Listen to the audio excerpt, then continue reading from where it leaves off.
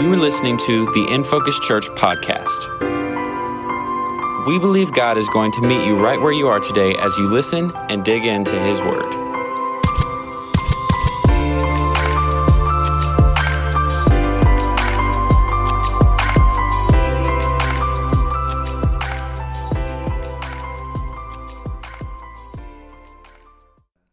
Amen. So, good morning, In Focus Church. It's good to be with you here today.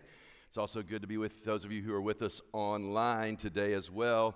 Speaking of joining us online, I would like to just share some encouraging news from those that are watching online, because obviously we're in a new time, if you will, particularly as it relates to online and people watching live right now. In both of our services, we do this and streaming, and it's not just people that go to church here and can't get here or on vacation.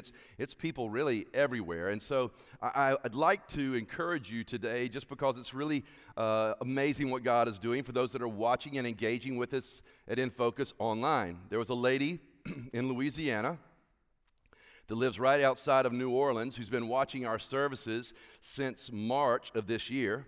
She has particularly been encouraged, she said, about the messages on justice and unity, since she lives in probably one of the most divided areas in our nation.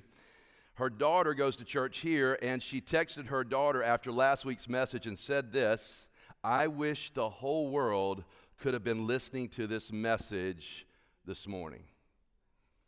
Now, I don't say that because that's really, and if you're watching, that's way too kind. But most of all, I share that because I am glad that God is using the messages from our church to encourage people in a time that we need to be encouraged in what God is doing in us, the church, in the earth today. And so that is, we can applaud that. That's super exciting. Hello, Louisiana. That's great.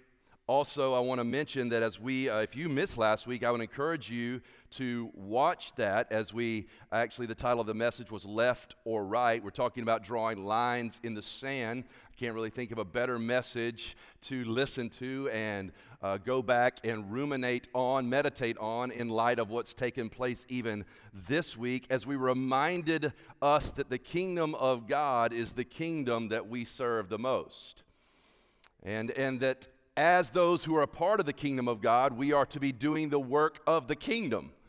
And whether it's the mission team that we just mentioned, I love the fact that Serve Week landed this week. We didn't really plan it that way, but it did. What better thing to be doing in our community and in the earth except doing what Jesus taught us to do, which is to not be served, but to serve, to focus on living the way Christ has called us to live. I love that. As a matter of fact, even today, November 8th, is Orphan Sunday. And this is a day where we remember that the kingdom of God is needed to do not what we're asking the government to do, but what the church has been implored, encouraged, and mandated to do. Did you know that as we talk about a lot of political things, that there are still some 443,000 orphans in the U.S. alone? 123,000 of them ready to be adopted today.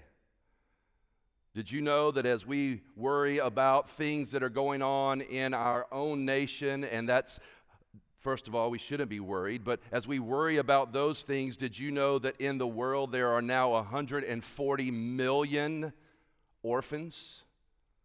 Some 15 million of them that have lost both their parents.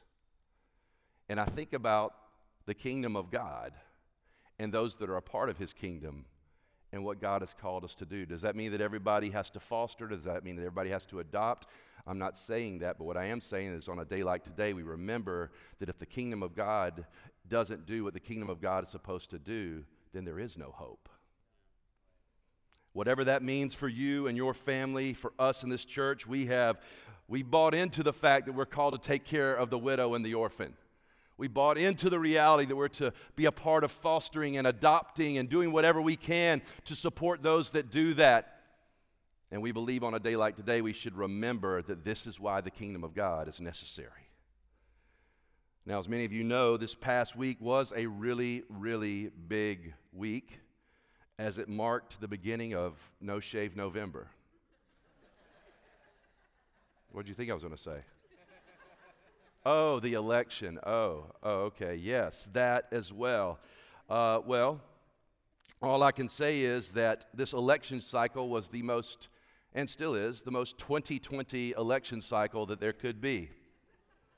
I mean, I literally, when I did the video and recorded the video to send out this week, I said the election should be over by now, but because it's 2020, I wouldn't be surprised if it's not. And there are some that still believe that it's not, some that believe that it is, some that are celebrating like the Savior just entered the White House, and some that are crying like the Savior just left the White House. And I'll remind you of what I said last week when Joshua asked, "Are you for us or our enemy?" No. Jesus is the Savior. Jesus is the Lord. Savior's not going in. Savior's not going out. Jesus is King of Kings and Lord of Lords. And if you don't believe that, then you don't trust the Lord who's Lord over all. So, yes, this took place, a big thing this week. And last week, as I mentioned in the first message in our series, Lines in the Sand, politics is just one of the seemingly limitless issues that we take sides on in the earth. We're inherently bent towards tribalism. We're inherently bent towards human beings taking sides and getting ugly really fast. But the worst kind of tribalism that we're talking about in this series is Christian tribalism, where we draw lines in the sand about particular issues or preferences. We take sides, we build camps, then we have our tribes, and the rhetoric of us and them and we and they ensues. While at the same time we self-righteously see nothing wrong with anything on the side that we're on and that we've drawn. The reason this is the worst kind of tribalism is because as Christians, we're meant to be one, loving, unified, a coalition of compassionate people reflecting the heart of God to a divided and fearful and hurting world. But it's hard to shine when your light is burned out. It's hard to light up the darkness when a broken light is all we've got. And I see a lot of brokenness right now. I've watched as Christians have trolled other Christians and publicly demeaned them online, demonized, belittled, scoffed, mocked, made fun of, insulted, not their enemies, but their brothers and sisters in Christ. To that point, Luke 6, Jesus said, you heard it in the intro video, love your enemies, bless those who curse you, do good to those who hate you, and pray for those who mistreat you. If that's how he tells us to treat our enemies, then just logically we can infer how we're to treat our spiritual family, no matter what side of a line they may be on. When we fail to love one another as Christ loves us, when we fail to love our brother and sister in Christ as Christ loves us, God says we don't love him. He says we're liars.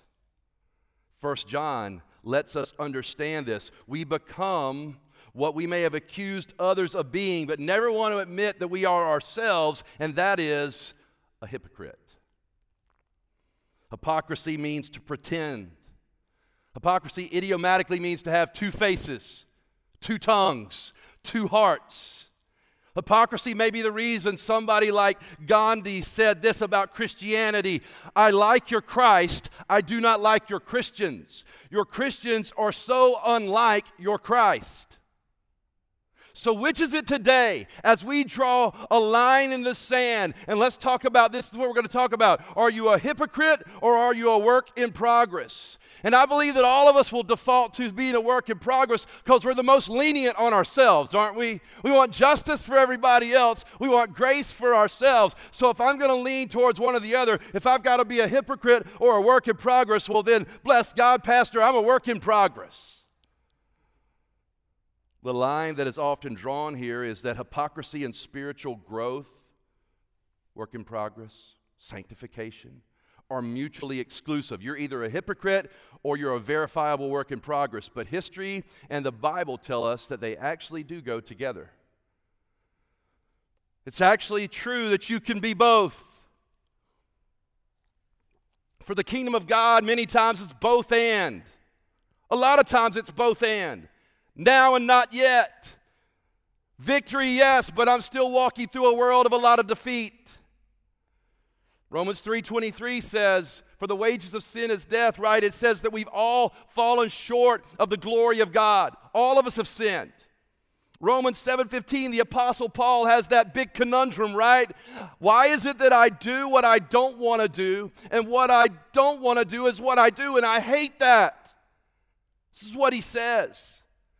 What is he doing? He's describing the frustration of us as believers in this spiritual failure that we'll go through sometimes. The two conditions Paul describes here exist in tension. There's a cyclical advance going on, or at least there should be, as we grow in Christ. The two conditions Paul described exist simultaneously, and it's the recognition of our inability to live up to our deepest spiritual longing. God, I'm doing things that I don't want to do, and I hate it. That's a deep spiritual longing that we have. We've all been there. That's Romans chapter 7. And then it leads us to cast all of our cares upon God's Spirit for power and victory. That's why chapter 8 of Romans says, there is therefore now no condemnation for those who are in Christ Jesus. There's the victory. It's the tension of the failure, I'm doing these things I don't want to do, and the victory, but God is able, and there's no condemnation. And failure to continue in reliance upon the power of the Holy Spirit places us once again in a position of inviting defeat into our lives and joining with Paul in what he says in Romans 7. Here I go again. Sanctification, work in progress, if you want to call it that, is a gradual process that repeatedly takes the believer through this recurring sequence of failure through self-dependency to triumph through the indwelling empowerment of the Holy Spirit to have victory over sin. So it's both and. So if they, hypocrisy and work in progress, sanctification, spiritual maturity, there's a lot of synonyms there. If they're not mutually exclusive, then there must be a tension that we have to embrace where it's both and, but not in a I am what I am, so get over it kind of way, and more in a way that is, God, I don't want to do this. I want to live for you. I want to change. I want to grow. I don't want to be a hypocrite. I want to be a sweet aroma in the earth. That's what I want. I want people to see my life. I want people to see me in such a way that they see Christ. 2 Corinthians actually says this, right? 2:15, for we are the aroma of Christ to God among those who are being saved and among those who are perishing. The college years for me was an era of cologne and perfume aromas. At least that's how I remember it. I don't know if that was like the era of cologne and perfume in the late 80s, early 90s. Maybe it's just as popular today. I have no idea. But it seemed like that's all we talked about and all we thought about. And I don't know, like Drakkar and Polo, Eternity, Obsession, Poison, Lauren. These were just the popular ones then. Some of you may still wear them. I don't know. I remember I had a teacher in college, and she used to wear so much perfume. I believe it was actually Poison, like not poison, killing me poison, but just that's the name of the brand. And you knew that she was in her studio that day because we would walk in and she would go from the first floor to the second floor because you would hit the stairwell, and this is like minutes, maybe even hours after she had been through, but you knew because the aroma of her perfume was still in the stairwell.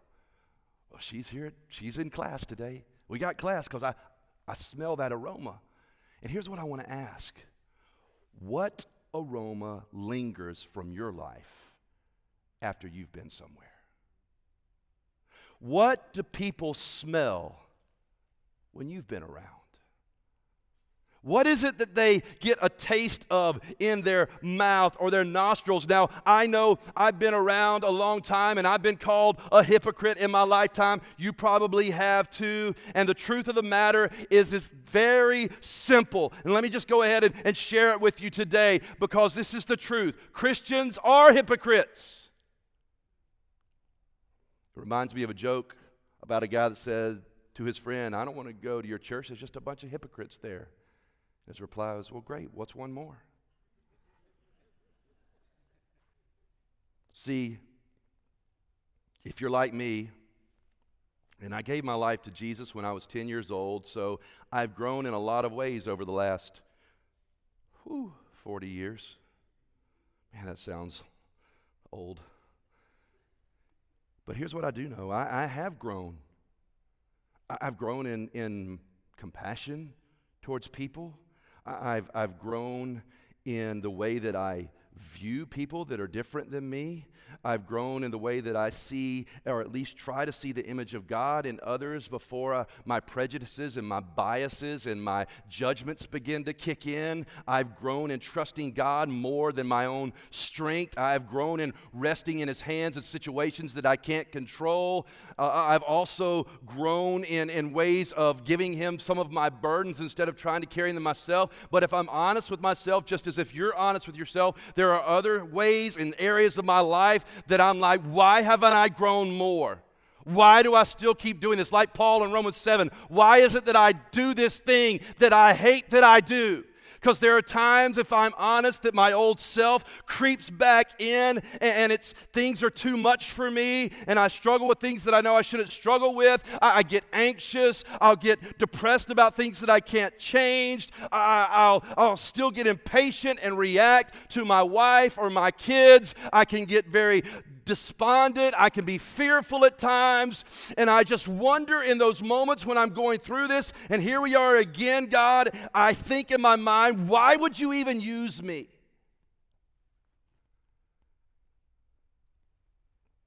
But if I look at the Bible, I'm encouraged because it's full of humanity grappling with hypocrisy. Moses, doubting God.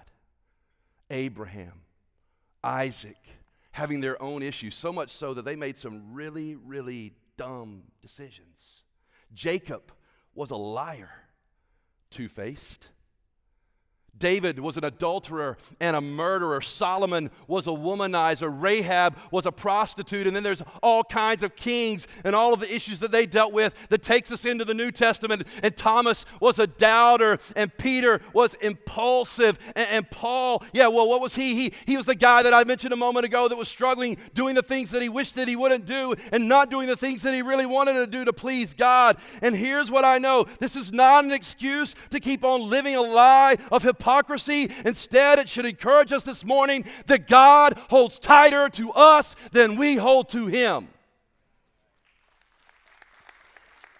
That God is faithful to you and to me even when we're faithless. It is His grace that saves us. It is His grace that empowers us to live more and more righteously. If there is hope for all of these elitist, murderers, racists, adulterers, then there is hope for you and me and everybody else that would call on the name of the Lord. There's hope. See, our correct response when it comes to those moments that we realize that we're two-faced, two-tongued, hard-hearted, is to admit our hypocrisy and let it be brought into the light of Jesus Christ. We do what one of my favorite verses says to do, and should be the favorite scripture of every growing hypocrite in here, 1 John 1:19. If we confess our sins, He is faithful and just to forgive our sins and to cleanse us from all unrighteousness. Or James 5:16, therefore confess your sins to one another and pray for one another that you may be healed. The prayer of a righteous person has great power as it is working. Now listen, the reason I put that in parentheses there, because I don't know if you've ever struggled with this. I know I have, that I've read that, so the prayer of a righteous person. I'm like, well, I'm not righteous, so what good is this going to do? Here's what a righteous person is. Because you're not righteous in your own ability to do what's right. You're not made righteous by you somehow making yourself righteous. A righteous person is a person whose sins have been confessed, as it says in 1 John, and have been forgiven, because that's what Jesus does. He forgives us of our sins. And then whose righteousness? He clothes us in His righteousness. We're clothed in His righteousness. And then it says, I love this, working. That word working means presently working. It's effective right now. today, in this moment, I'm going from hypocrisy to holy right now, each and every day. It is right now working. How? As we confess our sins to God, Jesus forgives us presently, and now that power is at work right now, today, in my life. And here's the truth. God is working in Christians, and He's been doing that for centuries. The world has been changed by what has happened in the life of Christians throughout this world. Don't believe the fake news that the world would be better off if all these hypocrites would disappear. That's not true. The Christian caricatures of us in culture and in movies, don't believe that false narrative, because we are having an impact in the world and always have. In this sanctifying battle with our own hypocrisy, listen to me, no other religion, ideology, or philosophy has inspired and embodied self-sacrifice, generosity, and love more than those that are living out their lives of faith in Jesus Christ. Nothing. Though imperfect, Christians throughout the world and throughout history have made the world better, not worse. Whether healthcare, education, science, math, art, music, many Christians have reflected the beauty and the creativity of God well. Even when we do mess up, most of us are grieved by the Holy Spirit, and like Paul, we don't want to do it again. Our hope is to grow and to change, and that should be the longing of our hearts, the fruit of our lips, and the proof of our actions. The reason I say that is because we can't just say, well, I don't want to do that again. Well, what are you going to do to be empowered so that you don't? That's why it has to be something not just that we say, but something that we prove with our actions. And the key to living as an HBS, what is an HBS, you might ask? A hypocrite being sanctified. That's what we are. Is to be honest with one another. That's where we confess our sins with one another. And to be honest with God, that's where we're confessing to Him. And we own the area of our lives where we're falling short. We express our grief and even our frustration honestly, because there's something very attractive about that to others, as opposed to self-righteous, prideful, arrogant finger-pointing that we often get into. It's like this letter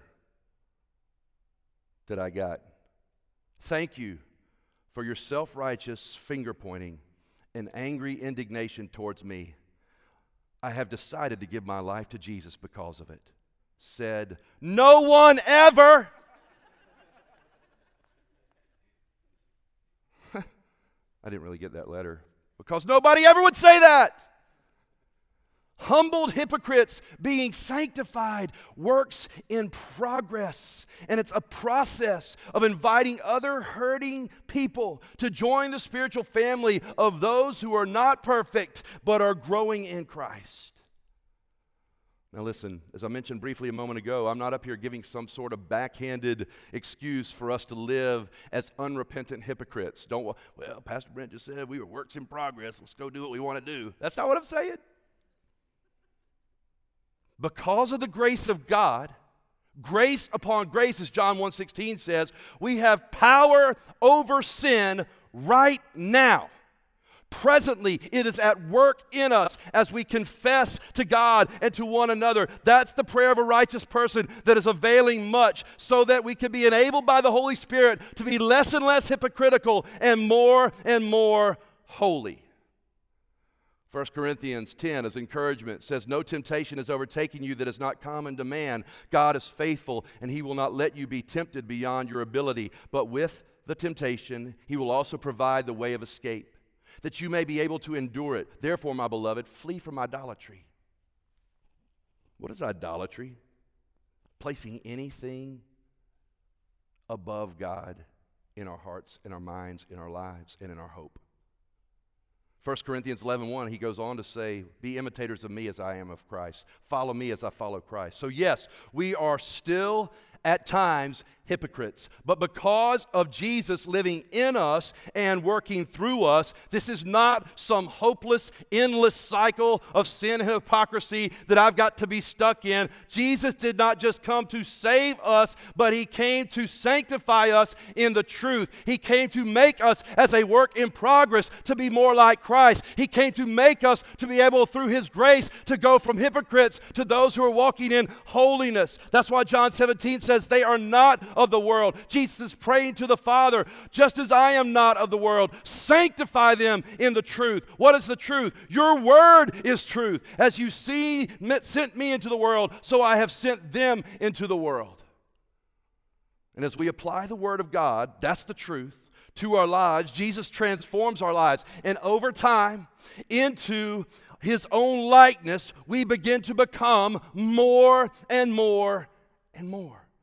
I'm a little bit more like Jesus today than I was yesterday, I hope, by God's grace and my honesty with God and with one another. We admit that our own strength isn't sufficient. We admit that our plans often do not work. We admit that our self-help strategies are going to fall woefully short. And that we do, as I have found in my own life, we get close to Jesus. And the closer I get to Jesus, the more I see that I'm really nothing like Him. The closer I get to Him, the more I see there's things in me that do not respond like Jesus does. I wrote a song years ago, and that was really the whole, I'm not going to sing it, don't worry. It's the whole theme of it is the closer I get to you, the more I see I'm nothing like you. And here I am, I don't know, some 20 plus years later, and I could still sing it the same way. So how do we, as I draw this to a close, how do we, who are being transformed, how do we begin to do it in such a way that we're the fragrance of Christ in the earth, where people begin to notice Jesus more than they notice us? Despite some areas of hypocrisy, which we will all have in this life, that's why I'm saying we're going to do something hypocritical. Count on it. How do we, in the midst of that, become the Christians that cause people to want to know more about Jesus instead of wanting to punch us in the face and have nothing to do with Jesus? Very simply, it is the beauty of the Lord. That we would declare the beauty of the Lord, that we would spend time in the presence of Jesus, gazing at the beauty of the Son, S-O-N, that we begin to reflect more and more that Son. And there are so many scriptures that describe the beauty of the Lord, that we're supposed to look like, who we're supposed to look like in Christ, which is beautiful, like the well-known fruit of the Spirit passage in Galatians 5, which says this is what you should look like. And guess who it was written to? It was written to elitist Christian hypocrites in Galatia. And he said this, but the fruit of the Spirit is love, joy, peace, patience, kindness, gentleness, faithfulness, self-control. Against such things there is no law, and those who belong to Christ Jesus have crucified the flesh with its passions and desires. This is the fruit of living by the Spirit and not living for our flesh. So as transformed hypocrites, continually being transformed, we become like Jesus by belonging to Jesus, being sanctified and justified by Jesus, by being with Jesus. Now, I know that's a long sentence, so I'm going to put it another way as well. Your proximity with the person of Christ, our proximity with the person of Christ changes me into the person I'm supposed to be in Christ. Could it be that our approach to being more like Jesus, from transforming from hypocrisy to holiness, has been a little bit off? Instead of focusing on trying to be like Jesus, we need to spend more time with Jesus. Because the closer you get to Him, the more you'll see you're nothing like Him, but the more you'll be transformed into becoming like Him. It is impossible to be like Jesus without spending time with Jesus. It's impossible to know Jesus without spending time knowing Jesus. See, the more we worship Him wholeheartedly, the more we stay with Him longer than a hurried 2 minutes in the morning, the more we meditate on His Word, the more we declare the beauty of the Lord, the more we live in community with the people of God, the more we remember correctly what Christ has done through sacraments like communion and other ways, the more we trust, the more we obey, the more we follow in Jesus' footsteps and fulfill His mission for us, the more we smell like a pleasing aroma to those who come around us, who follow in our path, or who walked through the stairwell hours after we did. It's not in desiring and trying to produce more fruit that we do. I want more fruit, I want more fruit, You're going to hurt yourself doing that. It's actually making sure that we stay connected to the vine, which is Jesus, that produces more fruit. See, the fruit grows as a byproduct of being in the presence of, worshiping in awe of, losing track of time with our beautiful Savior, Jesus. Intimacy with Jesus is the producer of the fruit of the Spirit. And we can either be cut off as dead branches, or we can be pruned as fruitful ones that are going to be more fruitful. Either way, we get cut. Either way, it's painful. But the end result of one is so much better than the other. So if someone says to you, you're a hypocrite, you're not acting much like Jesus, you proclaim to love and serve, well then own it. Confess it. We are being transformed. We're working out our salvation. We're growing in our Christ-likeness. And by God's grace, we're becoming more and more holy and less hypocritical. We have all the help we need in Christ alone and His amazing grace and the power of His Holy Spirit. And maybe more people will see the lines erased that divide us and keep others from Jesus, and they'll join us in our authentic, hypocritical lives, if you will, who are being transformed daily by the power of His name. It's a both and with Jesus. And let me say this. And one last example. No matter, because I don't want to give any excuses here, because our relationship with Christ, that's all we're going to have to speak of is how we related to Him when it comes to that day when we stand before God in Christ in heaven in judgment. So no matter how hypocritical your life may be, everybody has to come to Christ on their own. You cannot ignore Jesus because some of His followers don't act like Him. And if you're watching or you're here this morning, you say, well, that's the reason I haven't really committed to this. Listen to me. We come to Jesus based on Jesus' own merits, not on the faults of His followers. Now, for His followers, we shouldn't be stumbling blocks either. I'd like to close with a fairly well-known story about Jesus found in John 8, 2 through 11. I thought about lines in the sand, and I knew I wanted to say this at some point in time. This story is one where Jesus is in the temple courts, and the religious people, the churchgoers, if you will, of that day, found a woman caught in adultery, and they brought her to Jesus in the temple courts and threw her at His feet and basically said, the law requires that we stone her, that we kill her, and so what are you going to do? Now forget for a moment, the self-righteousness of the accusers and the apparent injustice of the adulterous man's absence.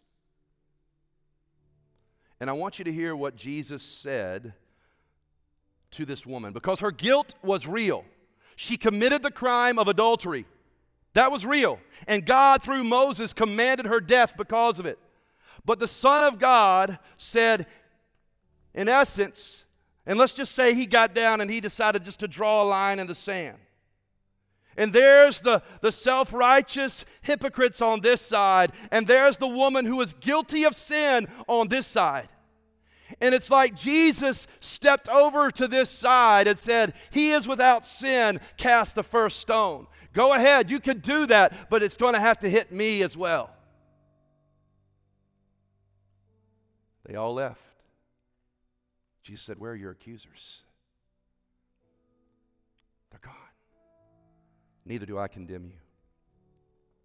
Neither do I condemn you. Why? Because if we think about this, God fully intended for the sin of adultery to be punished to the full extent of the law. But guess who was not going to bear that punishment? The woman that Jesus stood with. She would go free. Instead, Jesus would be punished in her place. Maybe Jesus wrote Isaiah 53 down there, and He said when He was writing something in the sand, but He was wounded for our transgressions. He was crushed for our iniquities. Upon Him was the chastisement that brought us peace. And with His stripes we are healed. All are like sheep and have gone astray. We've turned every one of us to our own way. And the Lord has laid on Him the iniquity of us all. Every one of us, in a sense, is that woman. Every one of us in that sense have that hypocrisy in our own lives. Sins, whatever they may be, shameful lust, destructive tongues, murderous hearts, covetous pride, greed. And it stands exposed before God as plainly as this woman did in the temple courts that day. Our condemnation is deserved. But aren't you glad that we don't get what we deserve? That mercy triumphs over justice. That in this moment, mercy came in the place and in the face of Jesus Christ.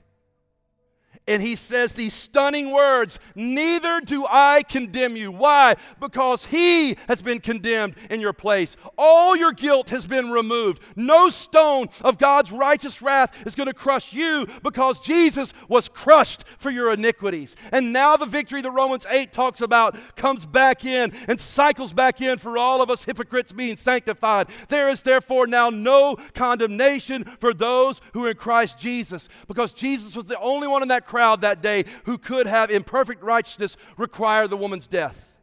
He was the only one in that crowd that day who in perfect righteousness could pardon her sin.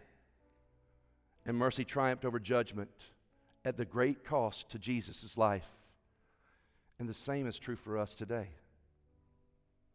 To further that point, we've all also been the self-righteous hypocrites trying to cast stones at others instead of looking for ways to help them or save them in order to make ourselves feel better.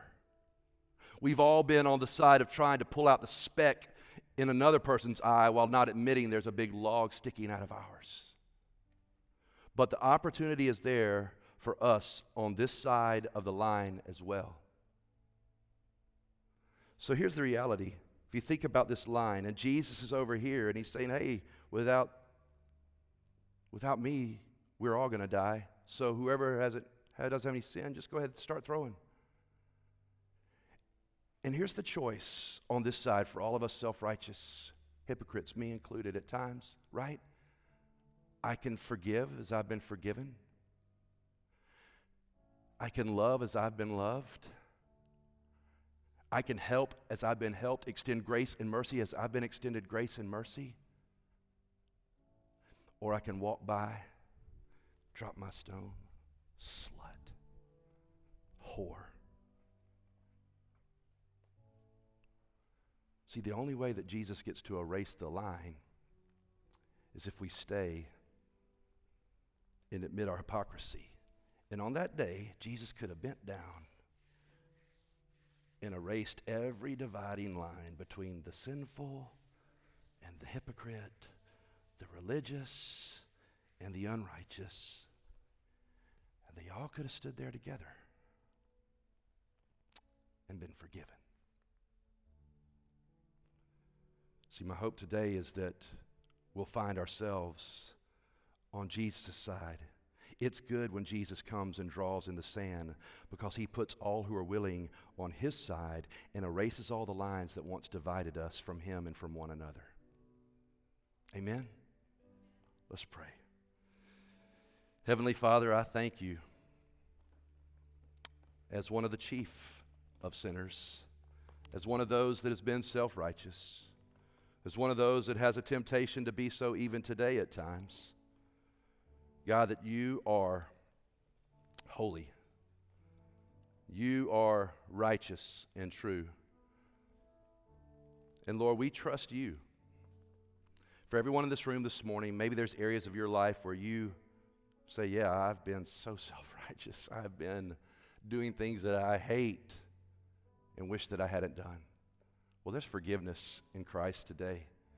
The line has been erased. It just depends on whose side you're going to stand on. In honesty and authenticity, we come confessing our sin to God and to one another where necessary so that we may be healed, so that we may be a fragrance in the earth, so that others might be saved as we've been saved. Lord, we drop all of our accusatory rocks. We drop all of our belittling and demeaning jabs. And Lord, we say we want to be with you. And being one is how we are with you. Heavenly Father, you're the King of Kings. Jesus, that's who you are, Lord of Lords, and we trust you. Maybe you're here this morning and some of the behavior of people that have called themselves Christians has deterred you from surrendering your heart and life to Jesus Christ. Well, let me just tell you today that Jesus loves you and his heart is for you, and regardless of how we as his followers sometimes don't look like him, he is still the way, the truth, and the life, and no one comes to the Father except through him. So whether you're online or here today and you want to give your life to Jesus Christ, you confess that you're a sinner, and Jesus sides up alongside of you. You ask for forgiveness for that sin, and the Holy Spirit invades your heart and your life, takes up residence in your life, and erases every dividing line between you and God and others. Say, Jesus, forgive me, come into my heart, be my Lord and Savior, and in that moment you will never be the same. Jesus, you're the King of Kings. You have been listening to the In Focus Church podcast. We hope God met you right where you're at today. Be sure to like, subscribe, and leave a rating wherever you're listening from, and visit infocuschurch.org for more on all that's going on in the life of our church.